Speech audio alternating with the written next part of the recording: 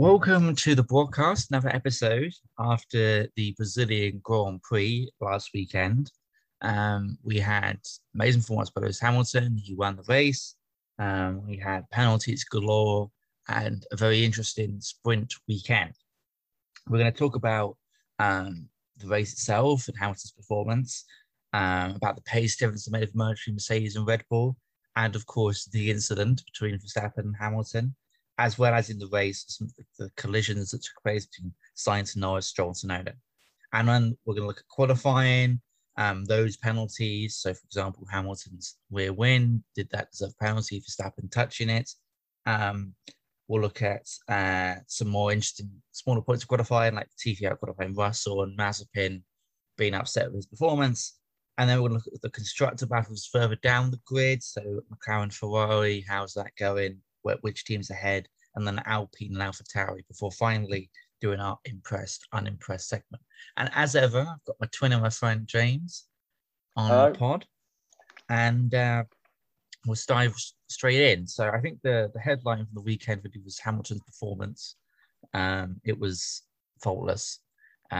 He obviously started P20, the sprint qualifying despite normal qualifying, putting P1 because of his rear wing penalty. He got up to P5 in 24 laps, and then the 5 grid place penalty he got for changing a part of his engine, put into P10, but on Sunday's race he went from P10 to P1. He did absolutely nothing wrong in my book, I think.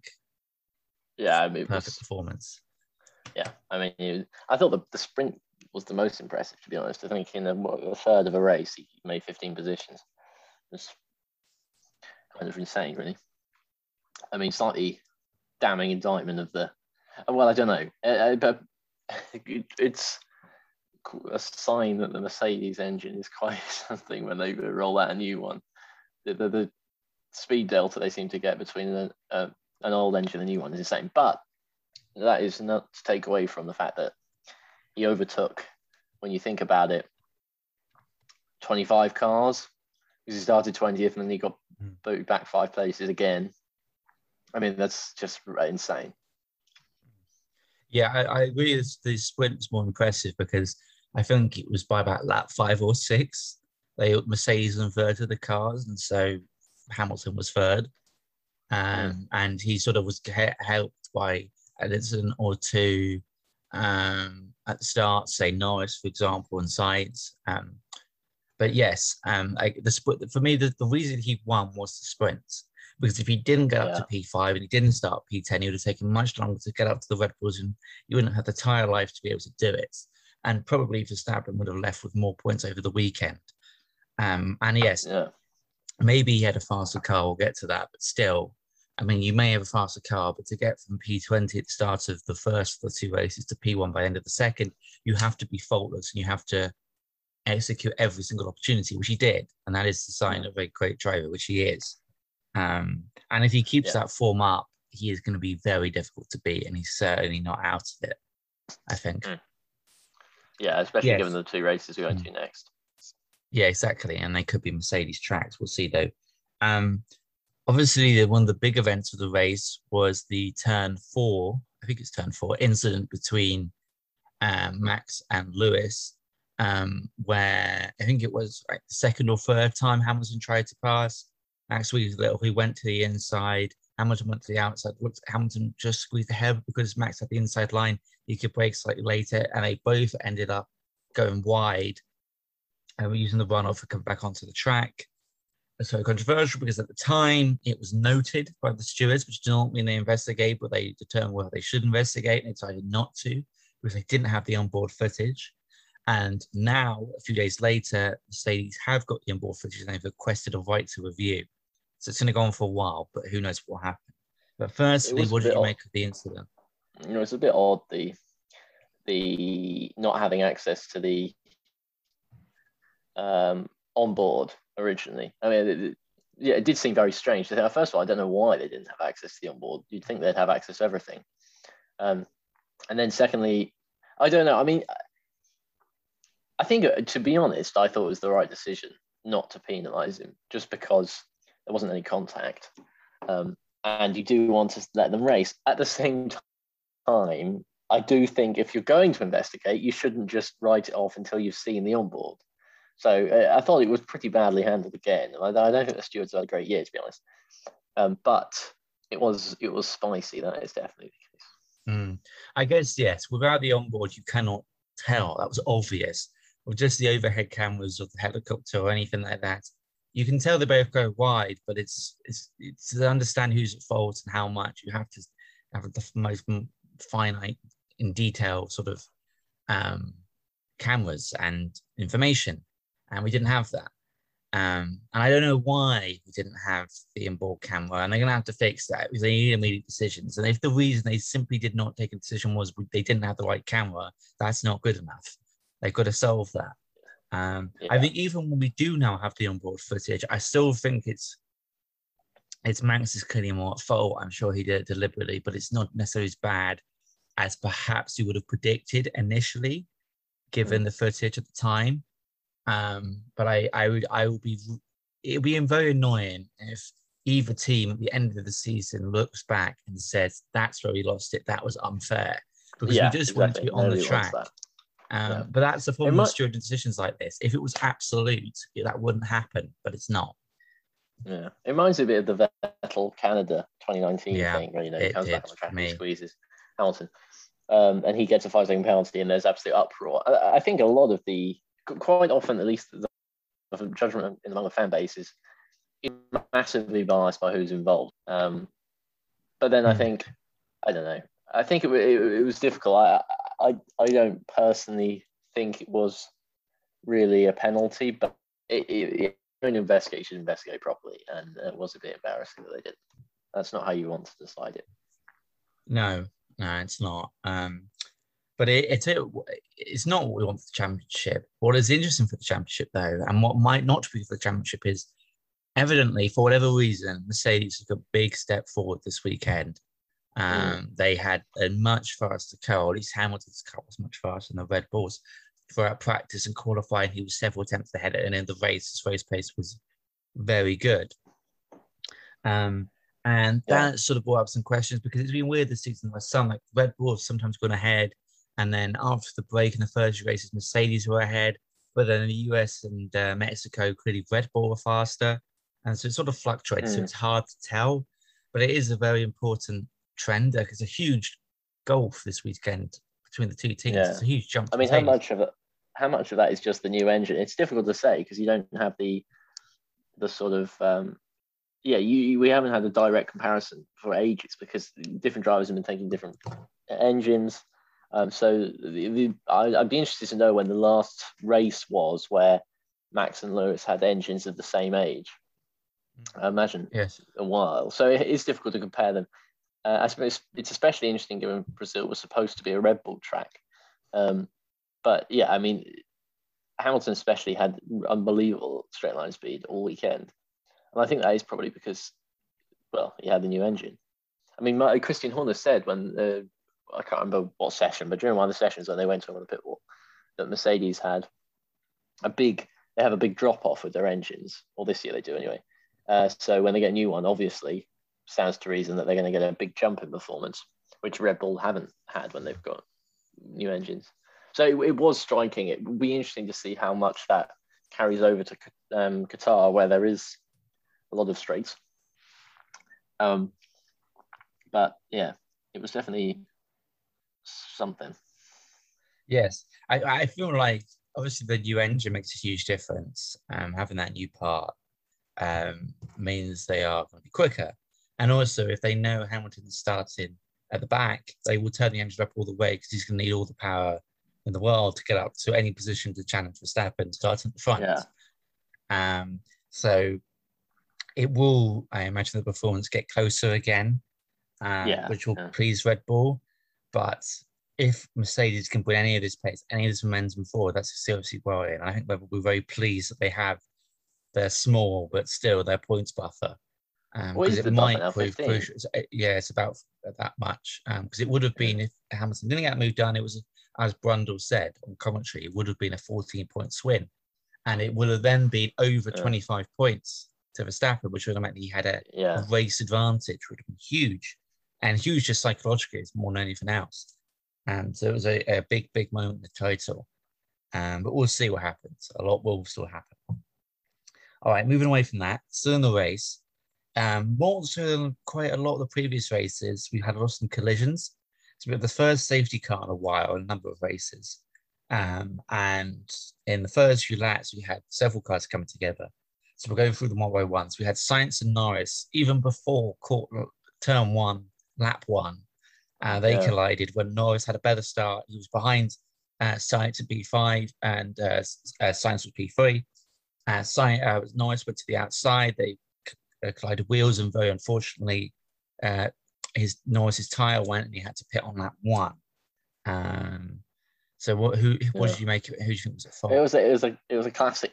I don't know. It gave me flashbacks to Mein Gott Mustaine very much. Yes. The Ferraris, one Ferrari arguably moving over slightly. Well, it wasn't the one Ferrari, but you know what I mean. And one Ferrari involved in a collision where the car on the right moved slightly to the left, clipped wheels, and caused a puncture. I mean, it was unfortunate, I think. Yeah, I think so, because like, how many times have you seen a car ban wheels in that way and nothing happens? It's very unlucky when it does happen. And I mean, if Norris started P5 and he finished P10, which was a good recovery, but that is some crucial points lost. Like if he did finish P10, that's 10 points. So theoretically, they've lost 9 points from that one unlucky moment. And given how close the constructors' battle was between the two teams, that could prove crucial. I think it was Norris's fault, though, definitely. He did move ever so slightly across, and ultimately that's what brought them together. But it was a bit unlucky. All right. So the other collision was between Stroll and Tsunoda, which happened a few laps later. It caused a safety car, and Tsunoda got a 10-second penalty for it. It caused a lot of damage, just parts flying everywhere. And because there were so many bits of carbon fiber, etc., across the track, it caused a safety car that actually helped Lewis Hamilton a lot because it brought the field together. What did you make of that one? Yeah, it was.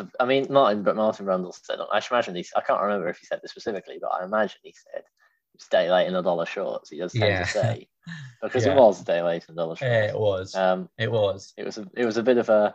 I can't. Where was Tsunoda starting? It was near the back. I can't remember. It wasn't high up. Yeah.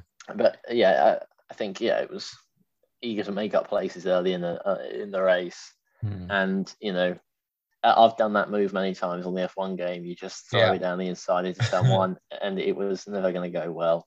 I mean, sometimes the thing that confuses me about those accidents is, look, I'm no Formula One driver, but from the onboard at least, it looked like Tsunoda. It looked like he didn't sort of appear out of nowhere. Stroll presumably could see him, so I don't understand why in those situations the guy on the outside just turns in. I guess it's like reactions you would need that extraordinary. But then I think, like, I don't know if this is a fair opinion, but like, you compare this to the move Hamilton made on Norris, which is probably his best of the weekend, bar maybe Verstappen. He sent it down the inside. And the only reason I wasn't in collision was that Norris just backed out. He didn't want anything to do with it. Well, makes a big difference, because if you're Norris, you're not going to fight, because you're not going to. These are not your fight, really. And whereas, that probably did contribute, but also I think it was. You could just see when they played the replay that it was always going to end in a crash. It was. And I thought the 10-second penalty was fair because it was proportionate to the sort of injury Stroll's car had, that he had performance issues throughout the race and ultimately retired because of them. They thought it wasn't worth draining the engine in the car anymore when he wasn't getting any of the points because his car was so badly damaged. And I think 10 seconds probably is maybe even not proportionate enough compared to 40 or 50 laps running with damage. I think when you bear in mind that Bottas and Stroll, in fact, got 5 place grid penalties for the bowling game they did in Hungary. It's just another example of the stewards being a bit insane, to be honest. 10-second penalty, I know it's different, but to me, 10-second penalty and a 5 place grid penalty are not that far apart. And what Tsunoda did and what Bottas and Stroll did are extremely different. I guess it's because Sonoda wasn't out of the race at the time, and Stroll and Yeah, Bottas were. But yeah, yeah, and but also I guess also in that case in Hungary, Bottas and Stroll caused other cars to just get out of the yeah, race yeah, immediately. exactly. That's why But I think it yes, should have been yeah, harsher. yeah, I mean, yeah. that seems extremely lenient compared to like Tsunoda getting Mm. 10 seconds for, I mean, plowing into the side of the Lance Stroll, but neither of them retired directly, Mm. and it was only one of the car. But I think yeah, I mean, it's a strange incident, but I think the stewards have definitely still got something to look at. They always have. All right, so we'll move on then from the race to the sprint race and qualifying. So we'll first talk about all the penalties because that was a major Mm. thing that happened between the two sessions, between qualifying and the sprint race. Um, That's a so bit of the weekend. after Hamilton got his pole on Friday, he did a standard FIA test where they checked the width of the DRS wing, and they found it to be too large. And as a result, he was disqualified from the session. So he started at the back. And then after this, when this emerged, Red Bull knew of this because they reported it after qualifying. Verstappen felt, you can argue which way you want, how hard he touched Hamilton's rear wing to test it. And you can't do that until the end of the Sunday's race. You can't touch any other car. And so he got a fine, €50,000 fine. And it was very controversial because, of course, it could change the direction of the race completely. Between the two championship rivals are going at loggerheads this year. It was high drama. Did you think the penalties were fair?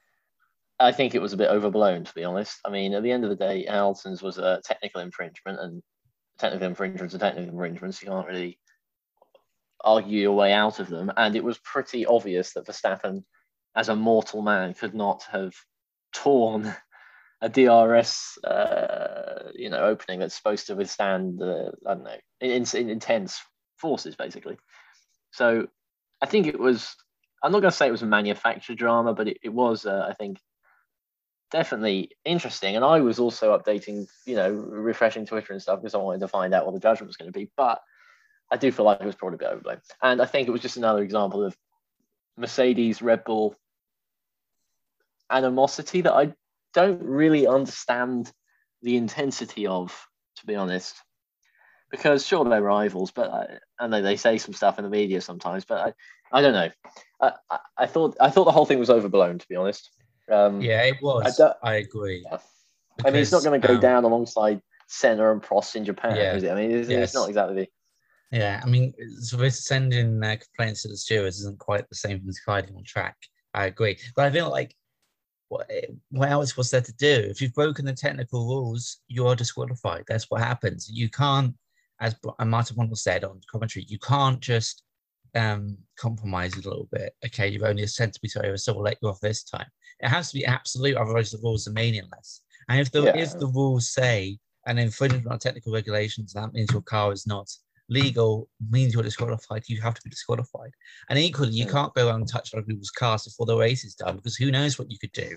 Who knows what precedent it could set? So, of course, there had to be some kind of punishment. You can argue whether they're fair or not. I think they are, personally.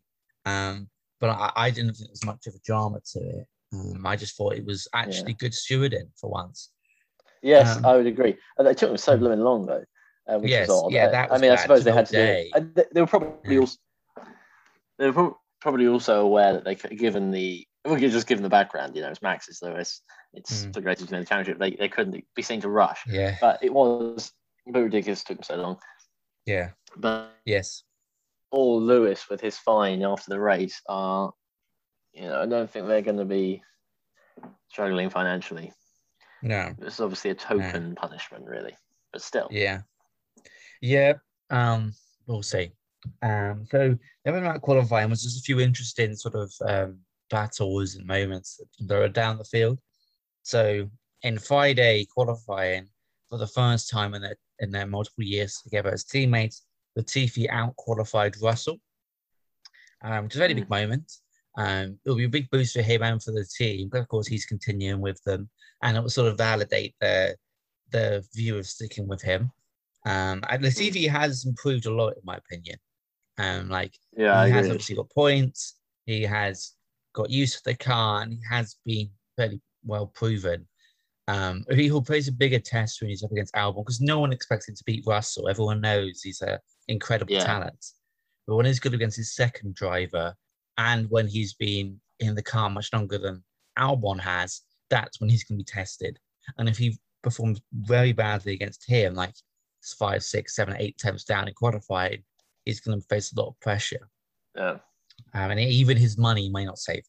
yeah, I agree. I mean, yeah, it was interesting that he out qualified Russell, but I mean, at the end of the day, I mean, it was interesting. I mean, definitely that he was faster than him in one qualifying session, but I also don't think that makes him, suddenly a genuine midfield driver. To qualify a guy once in, I don't know how many races they've had together. They've been together probably 2 years, so what, 35 races or something. But yes, I agree. I definitely think Latifi's improved a lot. To think he was sort of, I mean, I think he's probably been helped by the fact there's been 3 rookies this year who've basically been worse, to put it bluntly. So made him look a bit better. But he's definitely improved. And even if his qualifying pace is not spectacular, he has, I think, proven to be pretty decent. I mean, Hungary was good performance, for example. I think he's justified retaining a seat at Williams, even if I think he's justified retaining a seat at Williams as they currently are. I don't think he's justified keeping a seat at Williams as a sort of ambitious Williams that wants to be a title contender again. Yeah. But it was definitely a landmark moment to see Mr. Saturday beaten by Mr. Yes. I don't know, BMW M3 when he was 18. Yeah. Yes, it was. Talking of like those rookies you mentioned, an interesting moment happened for one of them who's perhaps less popular, Nikita Mazepin. Perhaps. So predictably, yes, for Haas, he put off at the back. He is in a race between one other driver because that's all he has the machinery for. But he was very disappointed in himself. He was even emotional in his post-qualifying press sort of interview in the pen because he felt he could have done a lot better, and he made a mistake in the just to head into the last sector of the track, and when he had been on a really good lap, but he thought he could out qualify Schumacher and put down a marker about his talent. And I don't know about you, but I did a feel for him. I thought he was a guy who has faced a lot of pressure, a lot of stress from what he's been doing this year. And because of the incident at the start of the year, he was obviously very unpopular. But here's a guy who is, yes, he has a lot of money, but he has achieved his dream of getting to Formula One. And now he is the boogeyman. He is disliked. And that is difficult of all that pressure. And his seat may be secure, but if people think you're not good enough, that hurts. Yeah.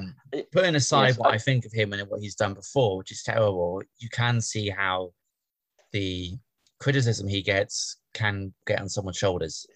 Yes, I agree. To be honest, the main thing I picked out of that interview was when he said that he'd not driven Brazil on the sim before, which is just insane. I mean, how does an Formula One team operate? I know Haas don't have a sim; they have to use Ferrari's sim, or Mick does anyway. I mean, it's insane that there's a Formula One team operating with that sim, and to think that Grosjean and Magnussen nearly dragged that team to P4 in the constructors in 2018 without a simulator is crazy. So what I mean, you got to feel sorry for, you got to feel sorry for him on the human level, definitely. Yeah. And it was interesting to see the sort of emotion. You don't often, I would say, see that. So yeah, it was interesting and insight into the sort of, I don't know, the pressure that is put on Formula One drivers. But my main takeaway was, how does Haas not have a simulator? Yes, I know. Haas needs to reach into his pockets, I think. He does. How are they ever going to improve? Like they say about they put everything in 2022, that's why their car was awful. They haven't improved it at all. But I mean, they don't have the basis like a simulator. And they might have the new F1 game, but that's not much of a sim. I know what Gunter would say it makes them look like. Yes. But yeah, they clearly investment, and I know the aim is to try and get up a few places next year, but to be honest, I don't see it happening, unfortunately. I reckon next year they're going to come out with the W14, they're going to call it, and it's going to be insane. Yeah, yeah. I'd love that if that Um, happened. Like Gunter Steiner comes out and they've just produced the fastest motor car in history. I'm rooting for I, that to happen. and then Mick Schumacher, Netflix Drive world to champion. Survive would be something else. Yeah, It's every we know episode it was would be just talking rubbish because it'd Gunter. be happy Well, he Gunter. would still, yeah, but we haven't seen that Gunter Well, before. that's true, but I reckon that would be. I don't think that would be as good. I mean, it'd be funny to Yeah. begin with, but it's not. It's not what you want, you know. Well, we have a It's like new Haas team. I don't know who would replace Gunter. Maybe Gunter's just too unique. yeah, We they're wouldn't Gunter have with a. it. He'd resign. You go to the bottom place team and build them up. If there wasn't All right. emotional turmoil to experience. So that's Yeah. what he's in it for. Yeah. All right. So the other thing we're going to look at is there's now 3 races to go in the season: Qatar, Saudi Arabia, UAE, and there's a few sort of less talked about but important constructors battles, and that may prove key for 2022 and 2023 because there's millions of dollars at stake here. So of course, as you've mentioned before, there was the fight for P3 in the constructors, which is a lot of money between McLaren, Ferraris, Everton, Ford. So we'll talk about them first. And certainly in Brazil, Ferrari had a very good race. They finished P5 and P6. McLaren only scored 1 point. So it's a huge sprint of Ferrari, and they now lead, I think, by nearly 15 points of the championship. Yeah, it's a big gap. And they're Now. probably odds on to do it. Yeah. McLaren had terrible luck since they won in Monza, and I suppose actually since they lost in Sochi, which makes sense. Yeah. So I think it's currently advantage Ferrari. Yeah. I mean, it's a weird. I don't know. I kind of think of this battle as the battle of the top two next year, if you're an optimist. I think. Yes. But yeah, I'm always surprised by the fact that Ferrari are on top. In fact, I'm kind of surprised they're close. I think it's just because I'm biased by the fact McLaren won in Monza with a 1-2, and I think, well, there's no way Ferrari ever got that many points. But I guess they've just put in consistently Leclerc P4 or Sainz got a couple of P3. Yeah, it's definitely. I mean, it definitely a step. I think that's perhaps a narrative that's been a bit forgotten this year. Is Ferrari this year compared to last year? The step forward they've made is insane in 1 year with such minimal regulation changes. But yeah, I think Carlos Sainz said in his interview with Lando the other day that McLaren should go well in, I think it was Qatar or Saudi Arabia, I can't remember. Yeah. Because they're good in the medium speed corners or something. So that might mix things up a bit. But yeah, it's a good. It's in some recent races. It's arguably been more entertaining than the battle at the front sometimes. The battle between the Ferraris and the McLarens. Yeah. Thinking lap one in, was it Turkey? Oh, was it the USA? I can't remember. USA, and they were 4 into one corner. Yeah. Two well balanced now, at least. Now Ricardo's firing a bit better. Teams in similar machinery, scrapping over the the midfield places. It's what you want. Yeah, it is. I think. Yeah, I think the key to Ferrari's success is consistency, as you say. Like Leclerc's only had 1 podium, but he's 5th or 6th in the championship, and Sainz has scored points in like over 10 races constantly, consistently. Yeah, he's got a really long run. He has, and that's it. They just keep scoring points, and McLaren also have good weekends, and then bad ones where they don't really score any points at all, if any. But Ferrari don't really have any amazing standout weekends. But they just constantly score points, and that's obviously what makes a difference. And I think it's down to the fact the car's reliable, but their drivers are excellent, both of them, and they have an exceptional driver partnership, both young, both extremely talented. And if you say these are, as you think, the 2 teams that can lead the championship next year, they're both sleeping giants. This could prove crucial because this is extra money that could be massive next year. So we'll see. True. But yeah, I thought it's a better man than my own Ferrari at the moment. All right, the other one. Ferrari, I was just going to say, I'd like Ferrari to hire someone called, I don't want them to fire Mattia, but if they hired, I don't know, Mr. Charles Smith to be the new team principal, then they'd have Charles, Charles, and Carlos. Which one is Charles? What is it? C cubed. Yes. That would be great. That would be great. But they wouldn't. If Ferrari never going to hire Charles Smith. No, that's what they had. Ross Brawn. Oh, that's true. To be fair, that's true. But that's because Michael Schumacher told them to hire him. So. Yeah, that's right. Yeah. Anyway, so the other big, perhaps even closer championship sort of key constructor battle is between Alpine and AlphaTauri. So, or I should say Alpha Gasly. So so Alpine have got a similar. I think it's exactly the same amount of points. I think it is what it was last week. I think it's the same again this week. It is the same again this week because Gasly came seventh, and then on Alonso and Ocon 8th and 9th. So yeah, it's the same. Right. So they've been exceptionally close. I think Ocon has about 50 points, Alonso about 60 something, and then Gasly has 70 or 80, and Tsunoda makes up the rest. And again, crucial. Alpine, again, another sleeping giant. They always have been. They're a works team. They've always been like a poor works team. They have a lot of money, a lot of resources, their own engine. So they could have an exceptional 22. It might be Fernando Alonso 2022 world champion. Who knows? And if it is going to be, they probably do need to finish 5th because that is some key money in the bank. They're strange Alpine this year, really. I don't know. They've had. I can't think really of any standout weekends for them because sometimes, Alonso's qualified maybe P5, and that's very impressive. But generally speaking, they've just been very Aston Martin-like. Stuck in Q2, cut off in Q3. And I mean, if you take Ocon's win out of the picture, which could very easily have happened, maybe Bottas steps on the brakes earlier, then they're 6th by some way behind AlphaTauri, the sister team of Red Bull. Yeah. It's not. It would be 6th, whatever. Yeah, 6th. Yeah, it would be. And the other thing I saw the other day, Ocon's points total. I can't remember what it is, but you think he's got 25 points on one race. It's not impressive, really. Yeah, by taking that out. Total. Yeah. I think that hides it a bit. Yeah. I mean, I think, like you said, Alpha Gasly is the biggest takeaway for me is just how impressively he's driven again. He is. He's exceptional.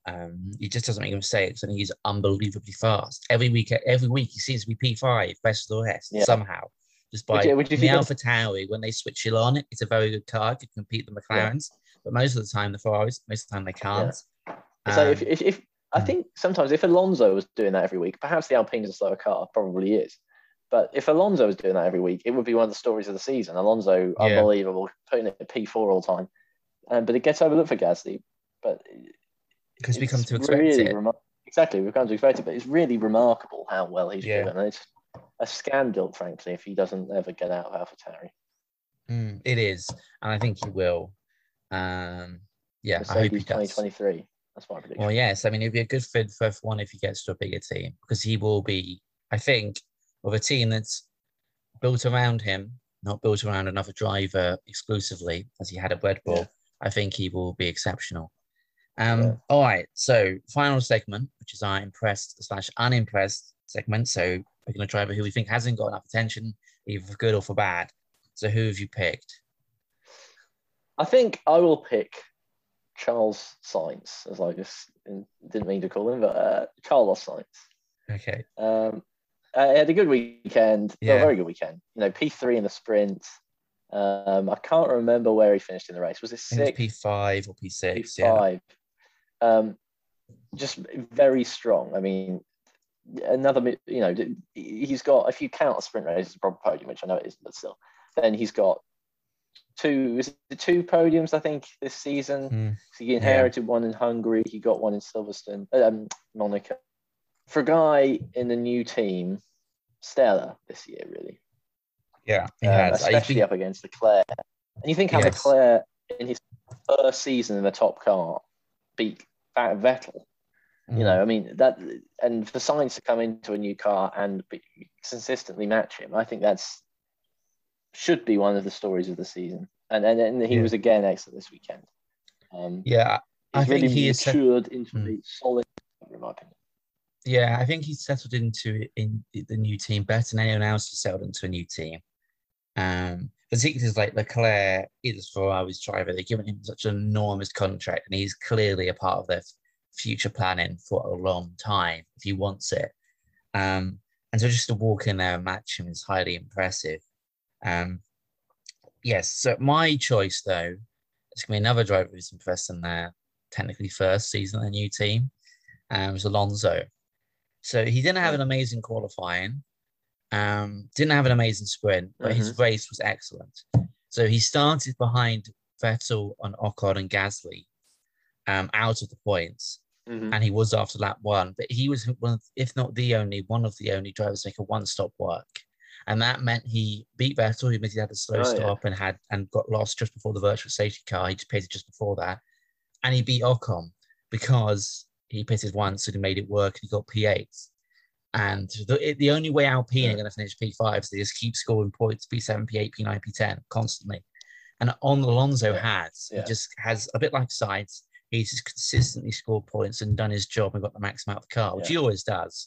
And the reason I picked him out is he wasn't been particularly noted for his performance, but he did a bit like Hamilton, though not as grandly. He did what he had to do, simply. And that's what you can do.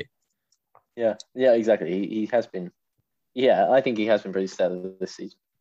But yeah, I'm excited to see him in a new car, new 2022 car. That none of the other drivers have got more experience at driving. Exactly. Yeah. And if he has a good car, he could see some of the magic again, which we haven't seen for so many years. Because 2014 he had a really bad Ferrari car. Then he went to McLaren and everything went downhill because they had an awful car every single year. And now he's probably the best car he's had in about, 8 years. So if we can see him at the front again, that would be quite something. Anyway, that's all we have time for. So thank you for listening. And bye. Bye.